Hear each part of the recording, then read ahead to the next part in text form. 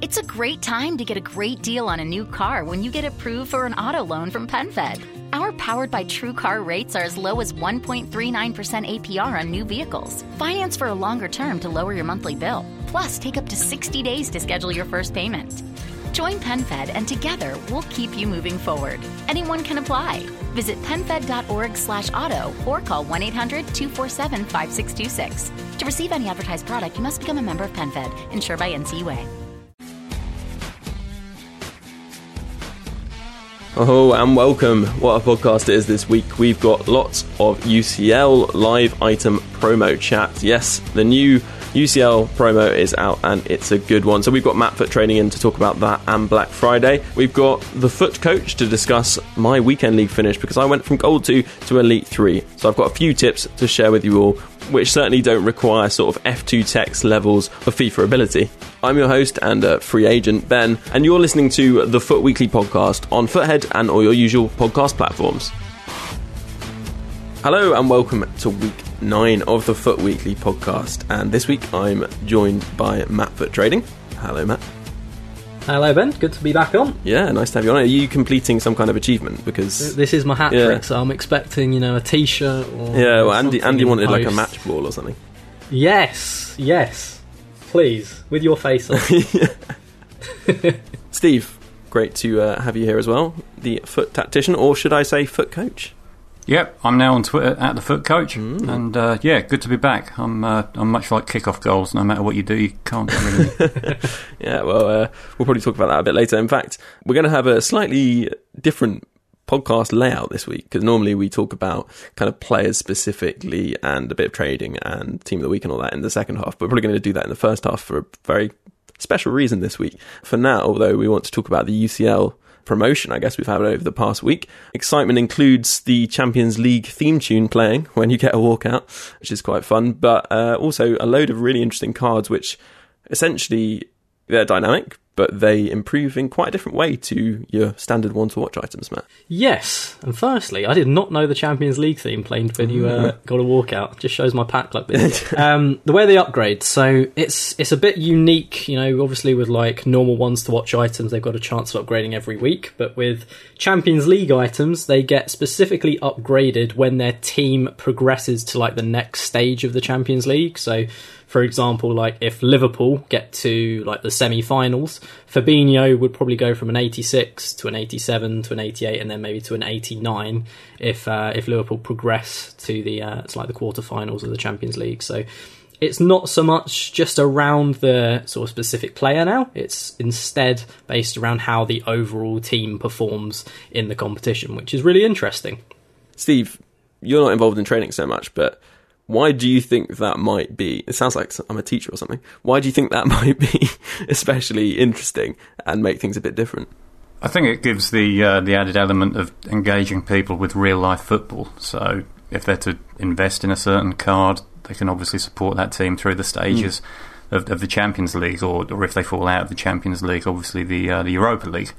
So I think it's great in terms of engaging people with real-life football. And a lot of people who play FIFA, they're not particularly attached to a certain team, so it may give added value in that sense. Yeah, I think a few people, Americans, were kind of saying, I don't have a European team I support, or maybe they don't have a sort of really ever had a specific team they support that much, and I guess they can pick up Davinson Sanchez or Alexis Sanchez, or one of the other Sanchez's that are in this team of the week. And there are several Sanchez in this team of the week, and they can then support that team, which is quite exciting. And what I find quite fascinating, Matt, and you'll probably really get into this year, is how, with the two-legged nature of a Champions League match, you could potentially have the PSG Barcelona situation where exactly which actually I think it was Yasir was saying on Twitter, I think it was Yasir is a live content producer for EA, so will have been heavily involved in this, was kind of saying that's one of the inspirations for this, because obviously imagine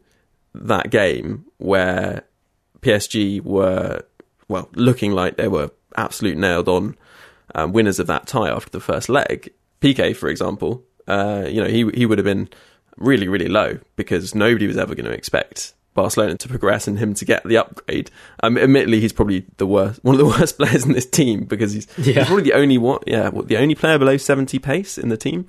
I think he is. Yeah, it's a pretty quick team actually. But yeah, he'd be really low, and then obviously going into the second leg, really unexpectedly shoot up massively in price. So I guess that's going to be quite an interesting little trick to be able to do in the trading kind of community.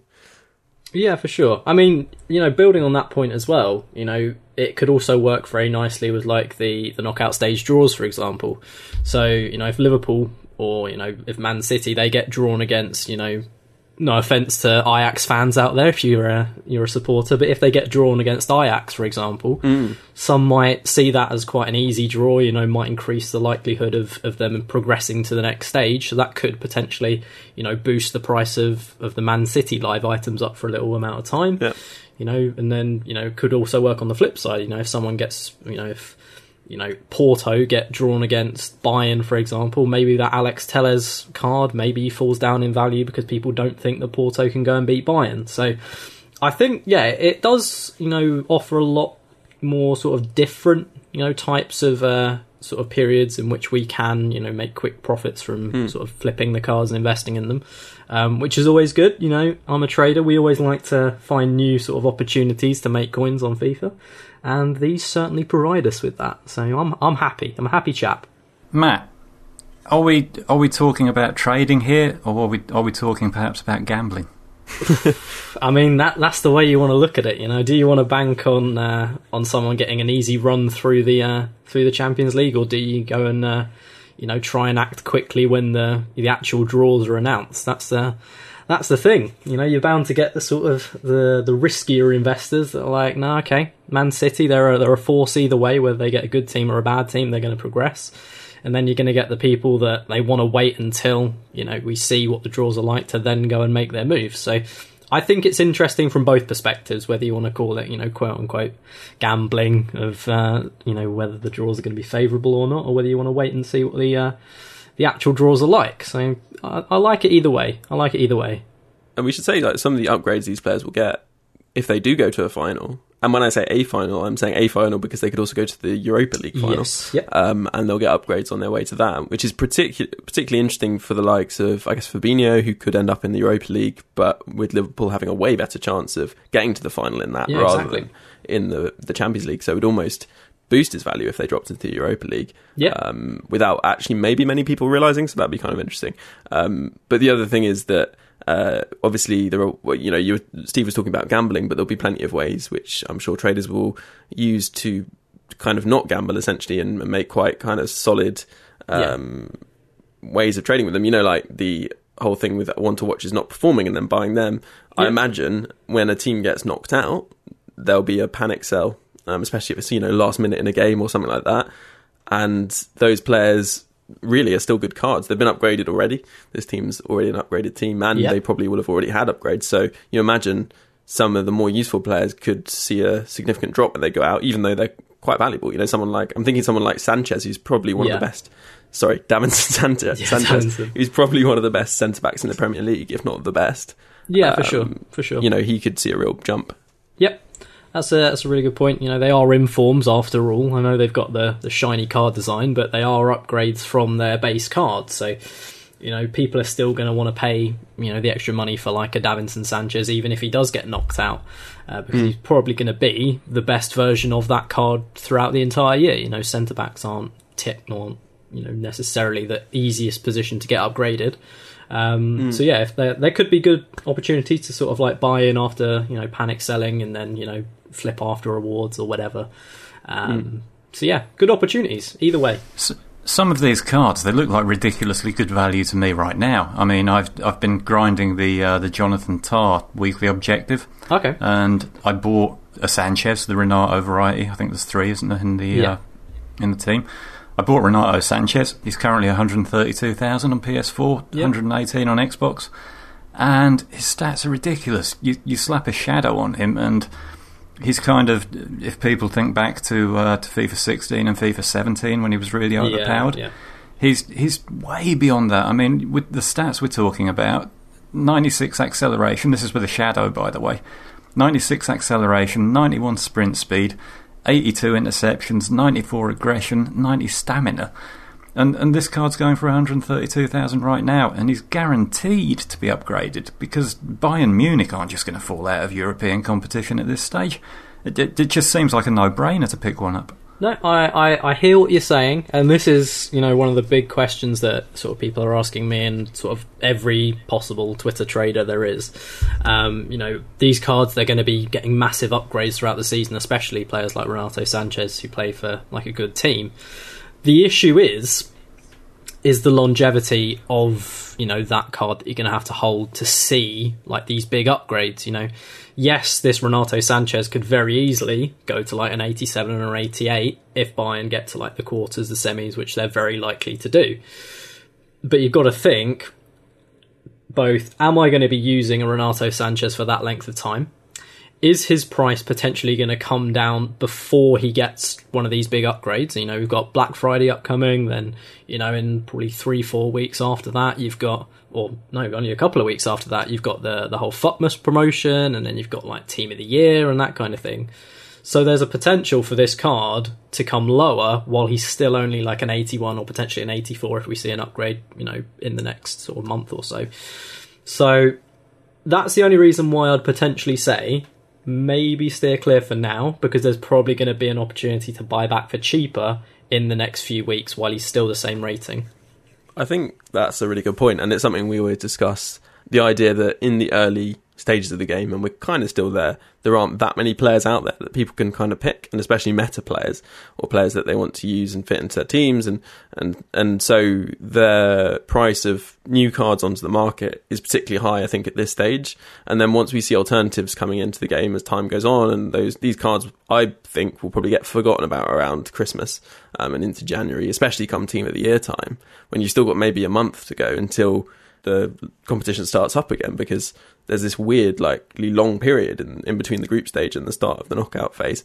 So I could really see someone like, I don't know, Davinson Sanchez, or maybe Renato Sanchez, well, anyone really, actually being much lower, as you're saying, like around that time. But then, of course, I suppose if this is someone you want to use regularly and they're going to improve your team significantly, then Renato Sanchez, for example, does look really good, and he's going to improve a team. So maybe he is worth that. But to me, it's interesting because Steve said seems like good value, but I don't know. I kind of feel like a lot of these players are quite expensive. Can I just interject a second? If anybody wants to buy a UCL Live Renato Sanchez, there's one newly listed on the market. It's got Shadow Chem style, 99 contracts, 99 fitness, and it's 135,000. Thanks very much.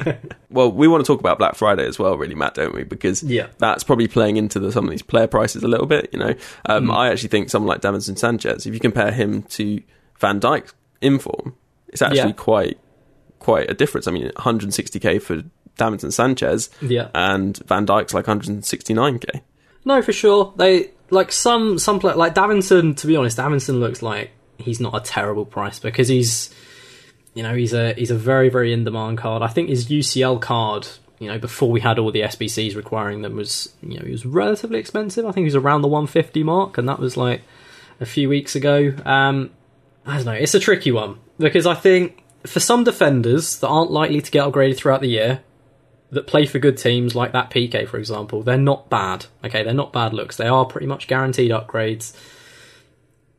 But I don't know. I just don't love them right now. I think they're going to come down before they rise again because of the amount of time we're going to have to wait on those upgrades. But yeah, I'd also sort of want to throw in, do we know what actually happens if they get an inform card outside of the Champions League? I don't think it affects the UCL live items. No, it doesn't. So that is, again, you're right, worth considering. And presumably that upgrade goes on top of the UCL card? I think it would just be on the normal card. But the way this works anyway, I think they'd get an inform that would be the same rating as the UCL live item, because the UCL's effectively an inform upgrade on the regular card already, if that makes sense. So, yeah. So that's something else we've got to consider, if like Griezmann gets an inform, for example, that goes to a 90 rating, is he going to be, 1.1 million? Probably not. He'll probably be closer to sort of like maybe 800, 900k.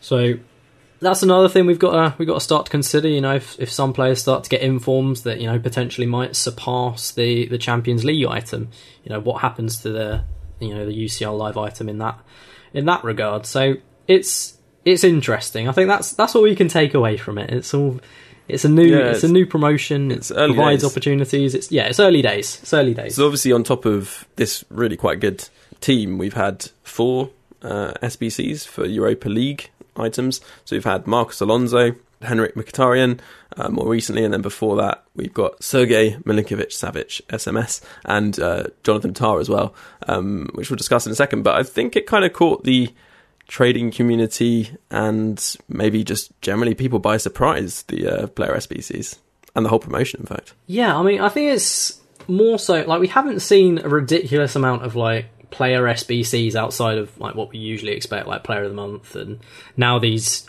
FUT swap items and a few flashback cards and that. So to have this many SBCs in such a short space of time, for live items as well, it's not a curveball, but it's not really something that we've seen too much of this year from EA. And I must say, some of the investments that people have been making for them have been very, very nice. Sort of like these 84 rated and sort of like the UCL 85s, 84s, that kind of thing that are required in these SBCs. They have absolutely flown, and that's really good for traders. That's brilliant.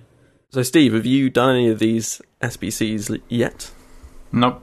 Do you intend to do any of the SBCs? Nope. Not even the TAR? No. Oh, well, yeah, that's not an SBC, is it? That's a weekly objective. It is an SBC. Yeah, you've still got an SBC. Oh, okay. Well, yeah, I am going to do it, but I'm trying to grind out the weekly objective at the minute. Yeah, fair enough. I mean, I think actually, I was wondering about this. Matt might have a take on it. I think people have been a lot more motivated to play division rivals this week to try and grind out for the Jonathan Tah card. So people are going to be earning a lot more coins, and they're going to be getting better rewards on Thursday. Would that affect the market? Potentially. I mean, I don't know how many people have been sort of grinding out division rivals specifically for that Jonathan Tah card. I don't think it's going to be noticeable, I'd say. I wouldn't say it's a noticeable increase. There might be a few more coins on the market, but I think, weekend league rewards straight afterwards, that's always quite a big sort of injection of coins into the market. Well, yeah, presumably we've had quite a lot of coins come off the market this week with the SBCs that have happened. Those 3 SBCs have, I think, been quite popular. I mean, we did a poll on our Twitter which suggested that something like 40% of people who'd seen that poll, which was a few thousand, thought that actually they were going to do the Alonso SBC. And this is a 76 pace left back who, in my book, is not maybe even worth it, even if he gets a 91 rated card for getting to the Europa League final. I know, Steve, you also chimed in on Twitter and said it was a kind of crazy thing to do at this stage. Yeah, it's terrible. I don't understand it at all. I don't know why people are doing it. You're mad. I think, people see a 100k pack and all logic and, sense of value for their coins, it just goes out the window. They think, I'm going to be packing a Prime R9 in this pack, nothing else. And, it gave 135k in pack value. And when it was first released, I think it was only 100k roughly to do. It was 150, maybe, I think, but maybe a little bit less. I don't know. But if people have untradables in there and can get that cost down to I said, if they could get it done for 75k, it's not terrible because Chelsea, they're likely to go far in the Europa League. Bar a potential upset to maybe someone like Sevilla or something. So he was probably going to get a minimum 88, 89 left back. If you want to have that as maybe a CDM super sub in your weekend league team, it's not too bad. And if you get lucky in the packs, it's not terrible. I just feel like if I'm gonna have as he currently is, he'll get an upgrade presumably for getting out of the group stage or whatever. Yeah. But even then, I'd probably still take Mendy. I'd probably still take Inform Robertson, who is out right now. I don't really understand even the logic of him as a player. He's not very agile. He's not got good balance. Even if he had a 91 rated card, you're only going to get that come team of the season anyway, when there'll probably be a better left back from the Premier League in that team. And even with the pace upgrades, he's still going to be slower than Erosion. He's never going to be, against the pacey wingers and that, he's going to get murdered. Yeah, I mean, even in the current team of the week that we've had announced today, you've got Andy Robertson. He's 84 left back, exactly the same, better pace. He's probably going to be, a better performer in game. Yeah, I think the only reason people are drawn to it is because of that 100k pack. I haven't seen as many people talking about completing like the Mkhitaryan SBC or even the Milinkovic-Savic SBC because of the pack rewards. I think that's a big driver. I wouldn't necessarily say the player itself is it comes into it. It's like a little nice thing to get on the side, but I think people see a 100k pack and it just goes out the window. Yeah. I think also perhaps there was a kind of novelty value in that it was the first one that was bought out, so people didn't perhaps realise that other cards were coming, and maybe they'd have saved their coins if they'd known what was on the horizon. Yeah, even though it said specifically in the in the info that there would be 4 of these SBCs. Yeah. Not everybody reads the info, Ben. Yeah, that's they true. definitely don't. Nobody reads the small print. People such as myself. Yeah, indeed. Well, it's probably time to move on to the final aspect of trading this week, which will be Black Friday, of course, which we've spoken about on the podcast before. Pretty exciting time for traders and players alike. And Steve, I know before we came on the podcast today, you were mentioning to Matt off air about how maybe the market had already had its dip, perhaps. What was your kind of reasoning behind that? Yeah, I mean, if you look at the Index 100, which is obviously some sort of guide to market movements, if you take the index price on the 16th of October, it was up at 157 points. And since then, on the 11th of November, it dropped to 97 points. So we're talking about almost a third being wiped off the market value, and that's quite a sharp decline. Yeah, I see what you're saying. All I will say is the Index 100, and this is something that a lot of people use, not only traders, a lot of the FIFA community uses to gauge where the overall market's been going. All I would say is it's an overall indication potentially, but it takes into account every single type of card. So while it may say that the market was at its lowest theoretically at 97 points at the weekend, it doesn't mean that every single card in the game was at its lowest point. So for example, if you're talking about a striker Ronaldo, CR7, if you're looking at Messi and Mbappe, they're actually still relatively high, and they weren't actually at their lowest points around that time. So I think people have just got to take it with a slight pinch of salt when looking at that kind of thing, because people have also been saying, the market was at 97 points, now it's at 112 points. Why didn't I buy at the weekend, etc. But a lot of cards haven't actually risen, effectively, what is it, 10, 20%. What that's caused by has been, these SBCs that have pushed the price of the low-end 84s that are used in SBCs up. They've pushed, 84 informs up. They've pushed some UCL cards up. And that's obviously sort of skewing the data to make it look like the market's actually risen a lot. Yeah, I see what you mean, yeah. Yeah, if that makes sense. So no, that does make sense. So it's basically the kind of players that you're looking to buy may well have not actually gone up, if that makes sense, because they have just been inflated by other things. Yeah, I mean, the examples of those cards would be obviously the high-end meta cards, like you mentioned, your Ronaldos, your Messis, your Mbappes, that kind of thing. But also prime icons, a lot of them still have to drop. Some of them are even still going up in places. So yeah, some of those we do still have to try and be a little bit patient on, try and wait it out to see if they do drop. So really, rather than focusing on the Index 100, you're much better off focusing on the individual cards that you want to buy. If you've got an idea of the team that you want to put together during the crash, absolutely, you're better off focusing on the individual prices. Absolutely. Now, what I've done is I've made sort of concept squads, and I've been tracking the prices pretty much daily as to where these cards have been going, and I haven't seen big enough dips to sort of warrant me buying yet. Usually you look at Ronaldo from last year, he went from around about the sort of 1.9 to 2 mil mark, he went down to about 1.7, 1.8 mil. Whereas this year, he's barely dropped at all. On some days he's even risen up. So the higher tier stuff hasn't dropped enough for me. Some of the lower, the really low stuff, so if you want to look at your Freds, your Anthony Martials, that kind of thing. Those have dropped significantly because a lot of people have been selling them. People are getting more and more coins. They're starting to upgrade now to, your Pogbas and your Mbappes and your Kantes and that kind of thing. And those cards are sort of staying quite high. So we might see that we don't actually get, a market crash or a pre-crash until, the first set of Black Friday lightning rounds or something like that, which is interesting. Yeah, I mean, that's not happened for a little while, I guess. But I suppose I feel people do wise up to the market a bit year to year, and maybe it's kind of time for that to happen, if you like. Things go in cycles, and maybe this year that's what we'll see.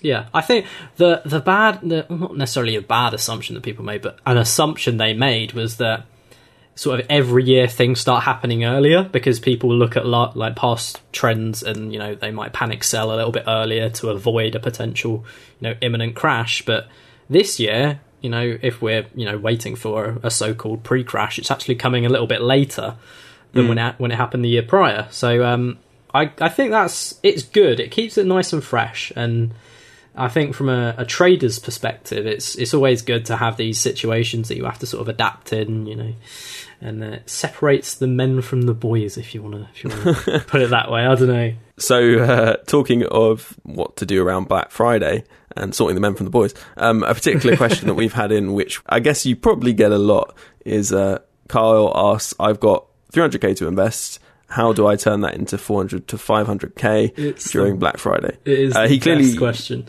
He clearly doesn't want any more than 500k, so be careful. I don't know, if you make him 600k, that's not on. He wants 500k specifically. So yeah, but I know that is the kind of thing that a lot of people want to know. So it is the kind of thing people are kind of talking about, I guess, around now. Yeah, for sure. I mean, what I'll say, I'm going to talk specifically about like during Black Friday. I'm not going to talk about leading up to it because, by the time this podcast has been released, we might have had like big like Black Friday market crash videos, or the market might have reacted a little bit differently. So I'm going to try and say what to do during Black Friday. So basically what you need to be doing is you have to understand during Black Friday, on Black Friday itself and on Cyber Monday, we get big like lightning rounds, which are sort of like flash pack sales. Have like 100k packs, 50k packs, 125k packs, typically with like a global limit for 1 hour.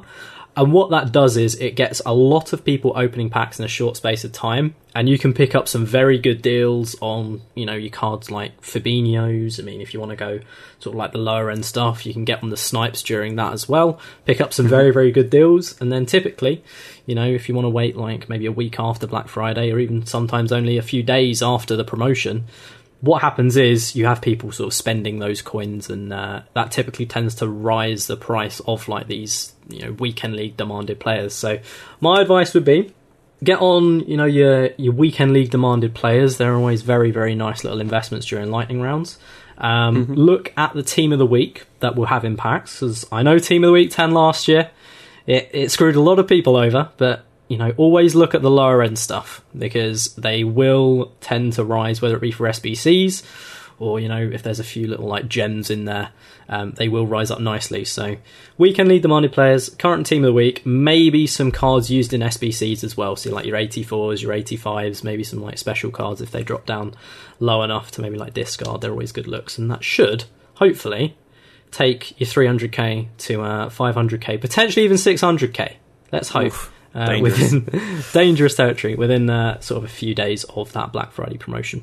So as Matt brings those Black Friday insights to a close, we also bring the first half of this podcast to a close. Plenty more coming up, including how I went from Gold 2 to Elite 3 in the Weekend League. See you in just a second.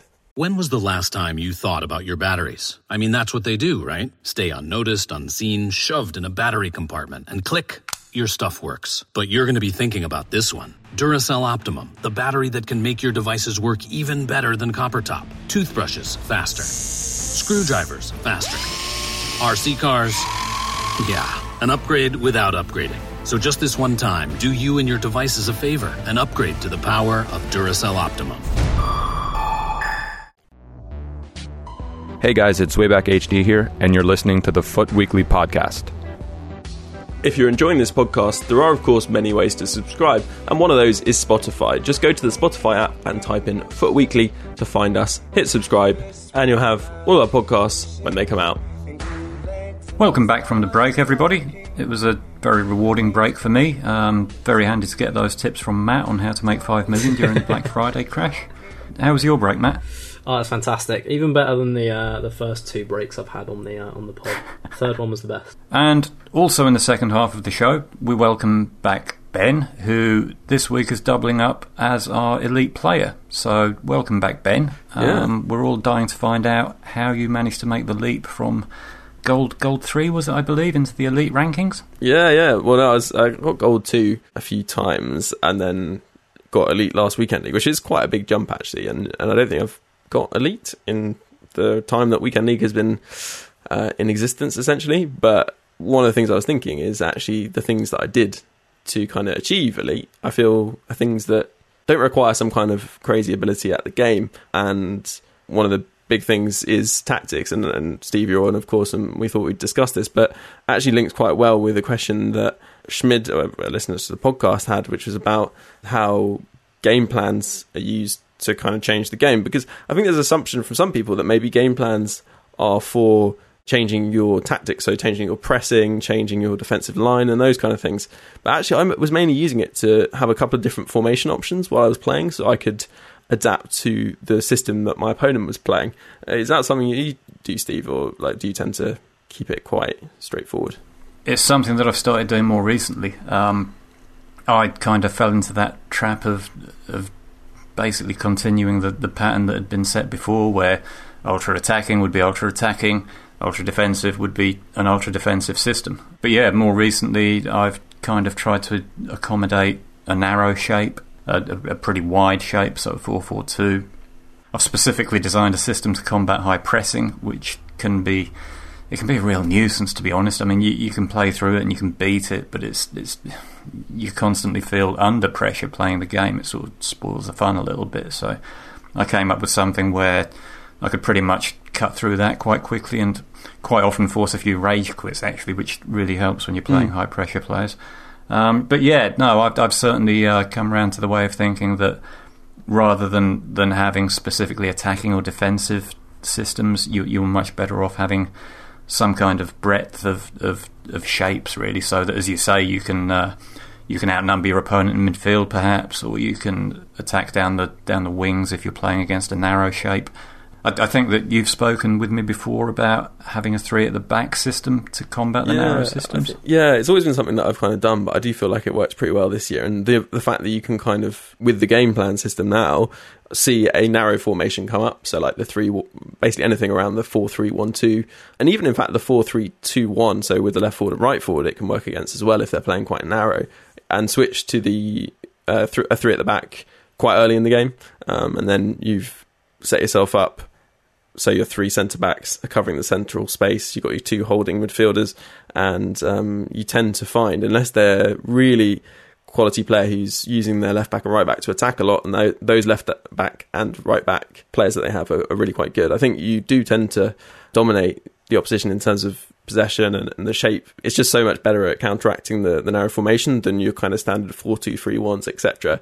And I really felt like with that formation, if they're better than me, then often the difference, if you like, in ability would be compensated for in the tactical matchup, basically. And it's kind of interesting because last year I tried to do this and it kind of worked, but definitely not as well as it's worked this year. And I think partly maybe it's the way that I played it, like really using the wide positions as much as possible to stretch the narrow formation to make them drag their players out. And also, if you need to, switching to the 3-4-2-1 to do that. So you've obviously then got 2 wide players rather than just the left mid, right mid, which works really well as well. So I would say what I'm trying to get at is if you can have formations ready for when you come up against formations that are kind of trickier to face in your normal formation, then it will make quite a big difference across the course of a weekend league. For a start, the 3 at the back is just so underused this year and so effective against those narrow formations that I really feel like if you do use that against a narrow formation, your opponent's really going to struggle because they're not going to be used to that. I think you're absolutely right, Ben. I think it's like so many other things. If you're prepared to invest the time that it takes to learn these systems, then you're going to get rewarded accordingly. The mistake, I think, would be to just set your systems, sort of preload your formations and think, okay, if I go to this, this will counteract what my opponent's playing, and it'll be fine. You've got to have, as you kind of alluded to when you were talking there, you've got to have some sort of plan of how you're going to actually deploy this system. You've got to have some sort of idea of, if you're going to go to the 4-4-1-1, you're going to try and abuse the overlaps with the fullbacks, or if you're trying to counteract the press, that you're going to play long balls up to the striker. You can't just sort of switch to the system and think that it's magically going to work for you. You've got to put a bit of time into getting used to it and figuring out where its strengths and weaknesses are. Yeah, I totally agree with that, and I think it's also really important, of course, player choice. And in the 3 at the back, if you're going to switch to a 3 at the back, you've got to have players who can fill in those roles.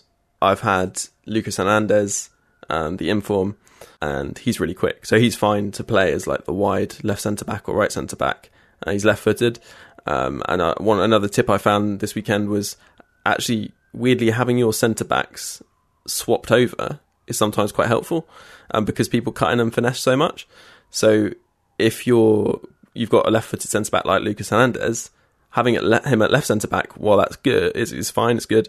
Having him at right centre-back, I actually found quite good, because players so often try and cut inside to take the finesse. Having his strong foot there to make the tackle or the block seemed to be doing better for me, if that makes sense. It's a really good point, and I mean it's a natural progression, really. I mean, pretty much every player on the pitch now is inverted, in the sense that his strong foot is on the wrong side. So yeah, I like the way you're thinking there. The idea of the inverted centre back. Yeah. Nice one. So that was the like plan.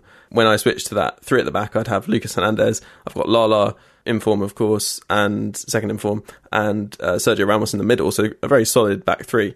But then also you need wingers who actually do the sort of donkey work as a right mid and left mid, and I actually use Jordi Alba as the left mid, because although he's not got 4-star skills, he really does make great runs going forward. So that worked quite well. And on the right, I'd tend to actually sub in Lucas when I could. Actually, sorry, just to interrupt. Matt, are you still with us? I am still with you. Struggling through. I've been noting this down. We've had to sit. Well, I've had to sit and listen to all this market waffle. I think this is only fair, really. I need to learn. I think my best finish this year is gold ones. So obviously that's been quite big for me. The 3 at the back formation working well. I'd say when you're playing 3 at the back, especially the 3-5-2, there's a bit of a tendency to kind of rush the play through your cam and striker. It's really important that you use your wide players. That's kind of why you're playing the formation, to utilise the wide positions against the narrow formation. And I personally have always had problems with the 3-5-2 rushing it in the final third. And I think it's actually something that probably the biggest thing I did this weekend was, whenever I scored, I'd keep the ball for like 10 passes. And whenever my opponent scored, I would also keep the ball for like about 10 passes. Just getting that psychological feeling that, like, if they've just scored, they're not in control. On the other hand, if you've just scored, that they are not in control and they've just conceded. The amount of times that I had players, a few times, not loads, but a few players would quit when you were passing the ball around. And when I was saying passing the ball around, there's a bit of a negative misconception about passing the ball around, especially with your defenders, but with players like Sergio Ramos, with Lucas Hernandez, they can pass the ball really well. I was able to play the ball around. They'd try and press because I'd just scored, for example. I'd maybe manage to pass it through a few players who used a bit of a lob pass to get out, whatever.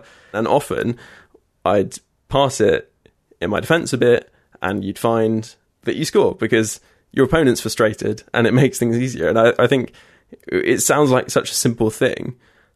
And I know people might think, oh, well, I do try that. But seriously, like, just set it as a rule. Like, say, okay, every game I play, whenever I get the ball back after I've scored or they've scored, your instinct shouldn't be to try and abuse the kickoff glitch, because keep the ball and frustrate your opponent, and the psychological damage that it will do is worth so much more than the kickoff goal that you might have scored, if that makes sense. I think that's great advice for the more advanced players, perhaps, but I think that probably a lot of people at the lower ends of the game, That's me. I think they'll be I think they'll be sitting there kind of screaming at the tablet or phone or what have you. Well, it's all good and well Ben saying this, but as soon as I've scored a goal, I face this high pressure. I've got 3 players running at me all the time, and I can't pass it. So, how am I meant to do that? Well, that's interesting, because you do have quite a good tactic, don't you, for high press that you've been using? Yeah, I do. Yeah, nice link. I didn't intend that, actually. I found that the 4-4-2-2 is pretty effective at this. And what to give the sort of full background, at the start of FIFA 19, I had this idea that maybe if I was going to create any kind of real-life custom tactic, one that would have been effective would have been something akin to Leicester City's title-winning tactic, which effectively involved fast build-up and getting it forward to Vardy as quickly as possible, or Mahrez. So they'd sit back, they'd soak up the pressure, and then boom, boom, boom, 3 or 4 passes, Vardy's in, and it's 1-0. So that's something that I looked at early on and I shelved it, but it's something that I've come back to recently when trying to find a way through the constant pressure. The thing that you've got to avoid when you're facing constant pressure is giving the ball away centrally. That's the cardinal sin. If you do that, play's going to come back at you far too quickly, your defenders won't be able to reposition, and you're likely to concede a goal-scoring opportunity within seconds of turning the ball over. So what you really need to be doing is pumping it clear to the wings. And one of the things that you can really exploit when you come up against somebody who's playing constant pressure is that they're often left with just 2 centre-backs defending, and everybody else is pushed forward into your half. So when you pump the ball out to a winger, and this is particularly effective if you're talking about one of the bigger, more physical wingers, your Gareth Bales or your Perisic's, that type of player.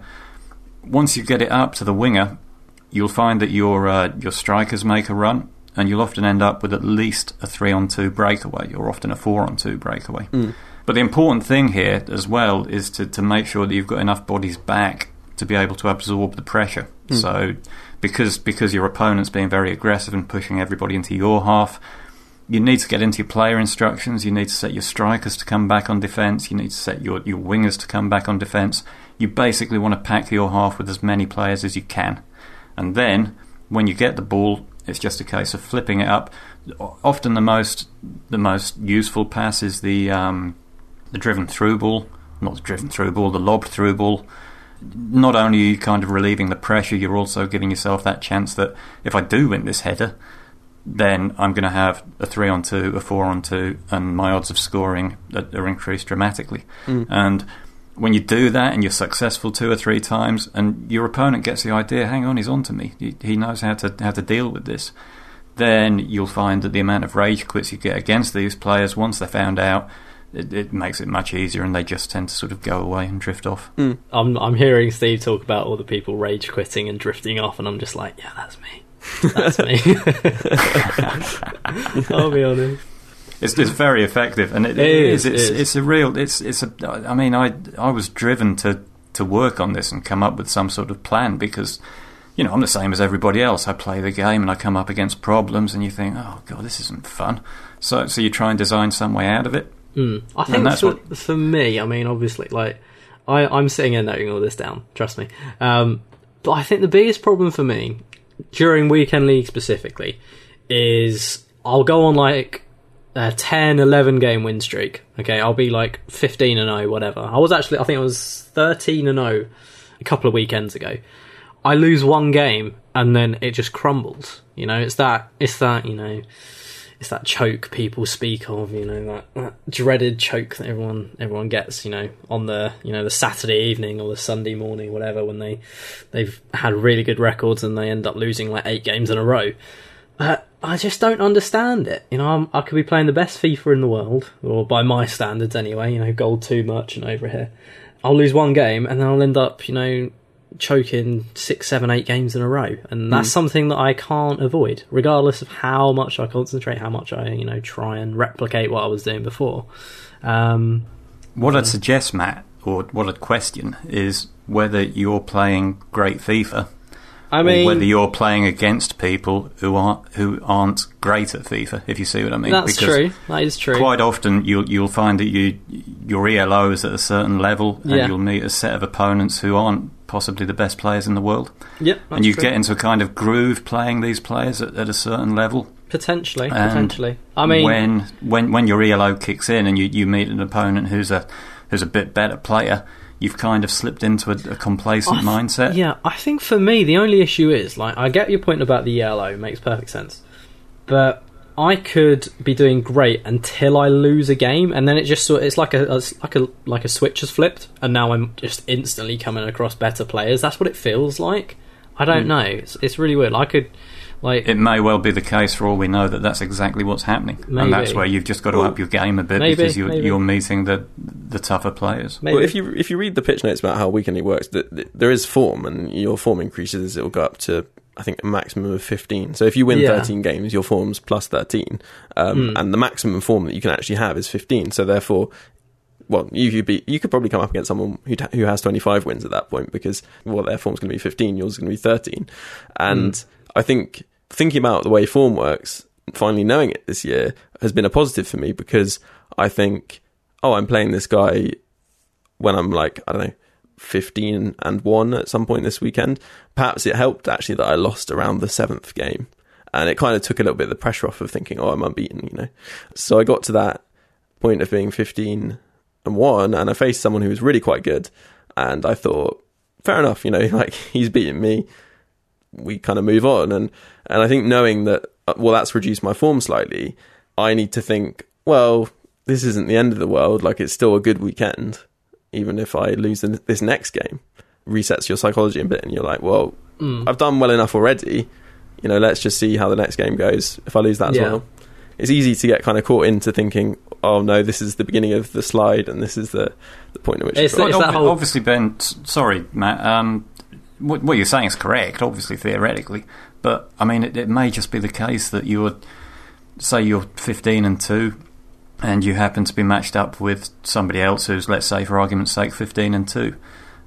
But there's no way of knowing that player who's 15-2 is not a pro player who's dropped a couple of games for some ridiculous reason, and is about to go on a 12-13 game tear, and finish with a great rank, So totally take your point, but it doesn't eliminate the possibility that you're going to come up against somebody who's well beyond your skill rating, if you like. It could also just be like a placebo effect. You lose one game, you think, it's all going to pot, and then you just you don't play the same as you were before. I'm probably guilty of that. One of my PS4 controllers now sounds like a maraca when I shake it. There we go. Little snippet for you guys in the podcast there. Nice. That's what FIFA Weekend League draws us to. Actually, going back to sort of techniques that I wanted to point out to people, which are fairly kind of simple and you can do yourselves, no matter what level you are, is changing your camera. A lot of people forget about this, but if you zoom out and use the co-op camera... Oh, actually, wait, I'm saying zoom out, but use the co-op camera and zoom in, I'd say. It gets you a really good view of the pitch. And you were talking about switching across the pitch, or passing it from, say, the right back to left back or something. Yep. Doing that on a co-op camera makes such a difference, because you can see both players quite clearly, where they're marked, the movement of the players, etc. And I've got to be honest, for about, I'd say 20-30 games, I wasn't sure I liked it. And I think in the past I've tried to do it and thought, not for me. But actually, I think just stick with it and see what you can do, because it really has, it just opens up the passing. You can see the shape of your opponent's team, and against narrow teams, I just thought, it sounds a bit cynical, but I just found it really fun, doing a sort of lobbed pass between your right back and left back, and watching them realise they don't actually have a player who can press there. Yeah. It's essentially their strikers have to do it. And that it's even better with the driven pass, actually, Ben, because it gets it over there much more quickly, and then you really do see them panic. And they just can't get to the ball. And that either forces them to stop playing a stupid narrow formation, no offence to people who play stupid narrow formations, which I know many people do, or press you out wide, and that means they're opening up space in the centre. So stuff like that, just thinking about the game, and I think this is something that FUT Economist actually tweeted about not so long ago. It's just concentrate on the game, think about what you're doing, stop thinking about whether that decision has gone against you or etc. etc. If you want to be good at the game, and it sounds silly to say it because I'm sure everyone knows, and I know that, but often I've been myself completely in a situation where I'm thinking about the decision that just went against me or the game that I just lost in the last minute. When if you want to be a good sports person, which is essentially what you're kind of having to do here, or have that brain or have that mindset, you kind of have to just forget about it and think, what am I doing now to beat this opponent that's in front of me?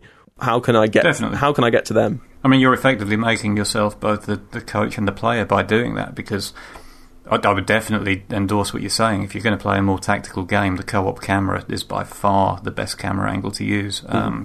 If you look at actual real-life football clubs, the coaches will always refer to tape of a match that's been shot from high up in the stands. You know, they're not at a sort of pitch level view all the time. That's the angle that they look at. It's called the tactical camera. That's the angle that they use to get an overview of what's actually happening. So if you're going to try and switch formations to take advantage of your opponent, definitely switch to co-op. I just want to add as well that I'm not suggesting that you should play the driven pass from one right back to a left back. I meant the driven lob pass. I don't want people just hitting driven passes on the ground from left back to right back. And, yeah, exactly. Don't do that, kids. Yeah. No. And that's RB R1 X or square, right? Yeah, that's right. Yeah. And then the lobbed one is the other side, basically. It takes a little bit longer to get over there. It's not quite as effective against the press. I'd definitely recommend trying the driven lob pass for that. Yeah.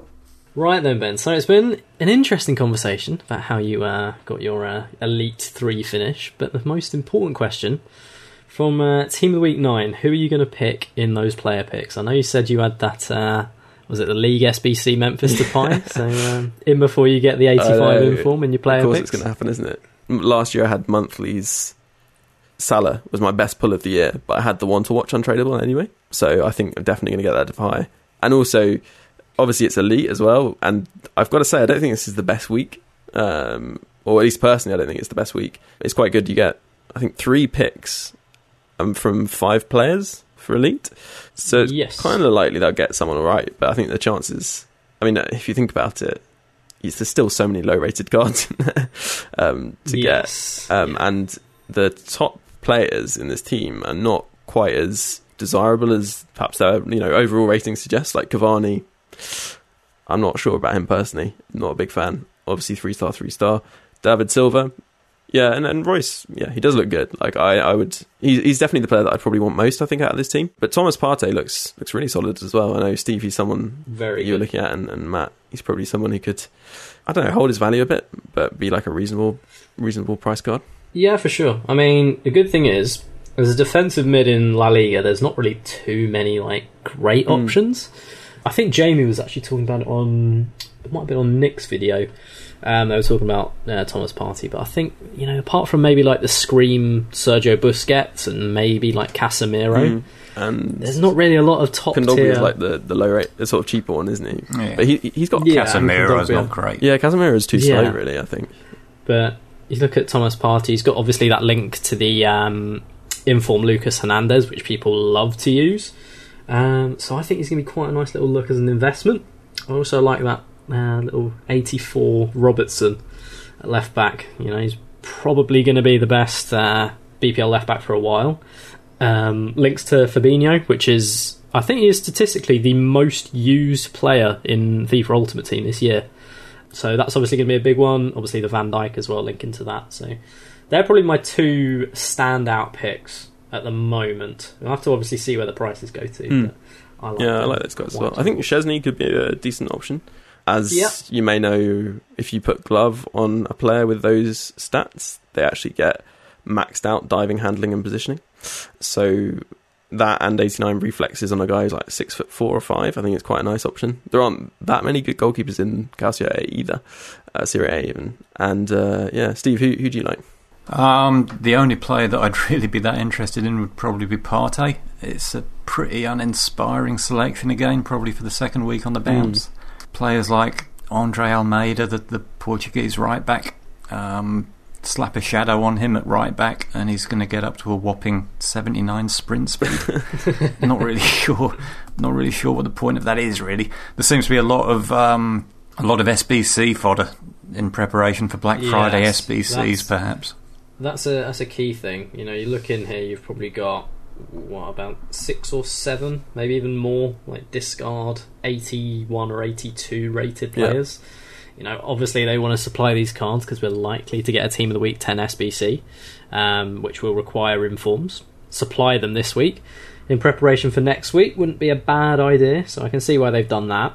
And that makes all of the discard informs a good look. I was going to say, it's actually Andre Almeida looks like a really good shout for like a Team of the Week pickup, because he'll presumably be really cheap. He's not very usable, but he's an 82 rated right back. Yeah, you look at the likes of like Danilo Pereira and Pizzi, and those kinds of cards. Yeah, I like that. And Rami as well, I think, also could be a decent option in that sense. Yes, as the 84, French is always that's the best way to go. And Marseille, there are some high rated cards there on there, so. It'll be a nice little look for SBC investing, which is good really, because we don't really want a lot of higher tier investments this week with a big potential crashing coming. So it would be nice to get these cards in for sort of around the discard mark and sort of like the low end 84 inform mark, sort of in preparation for SBCs next week. Yep. So in that regard, it looks like a pretty nice Team of the Week in terms of usable players. It is. No, there's a lot of these cards that aren't worth discard. It's a terrible Team of the Week, if the truth be told. Elshar, not what he was once. Yeah. And I was looking at his card, he's got like terrible reactions and composure, and you're like, he would almost be an interesting card to use for that reason, just to kind of see like how.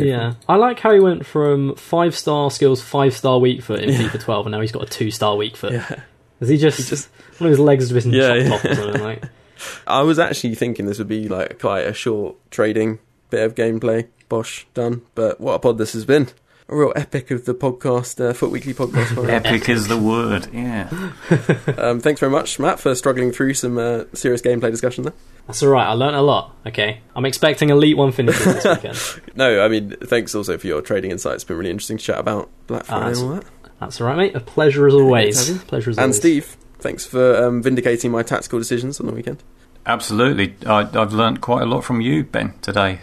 It's been an interesting pod, I think. Yeah. Absolutely. And I meant to go back to this, but you chose to mention about your Black Friday advice you got from Matt during the break, but you didn't mention your chickens. There has been a bit of chicken action, yeah. The sun set during the recording of the podcast, and obviously that's prime time for foxes to be on the prowl, so... Yep, the chickens were closed away for the night during the actual live recording of this podcast. And as the sun sets on Steve's chickens, it also sets on this podcast. So, so smooth. What a wonderful segue that is. That's why we pay it. Thank you very much for joining us this week, listeners, and we'll see you very soon.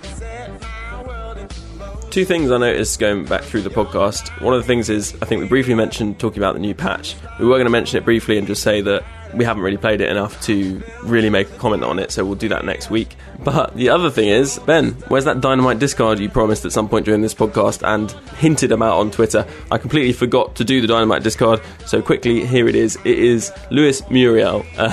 Colombian, plays in La Liga. He's a striker.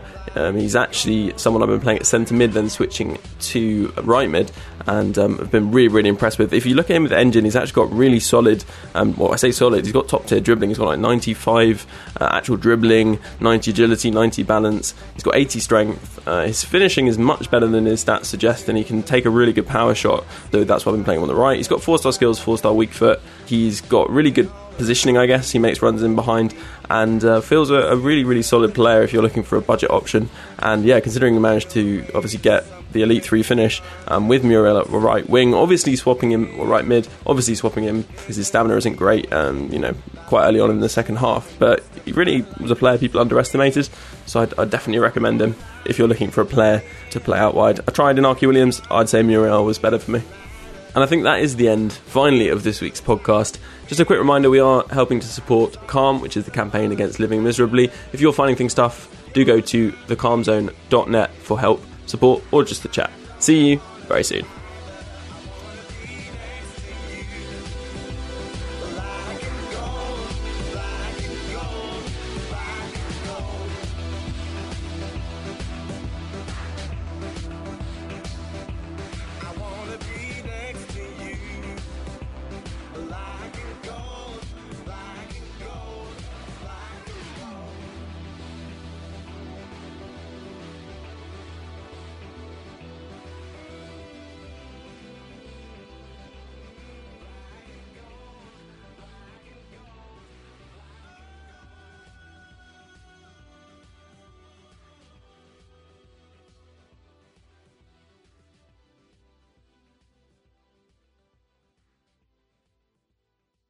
Football season is here. That means it's time to load up on some delicious ice-cold Coke. Pick up Coca-Cola from your nearest retailer today.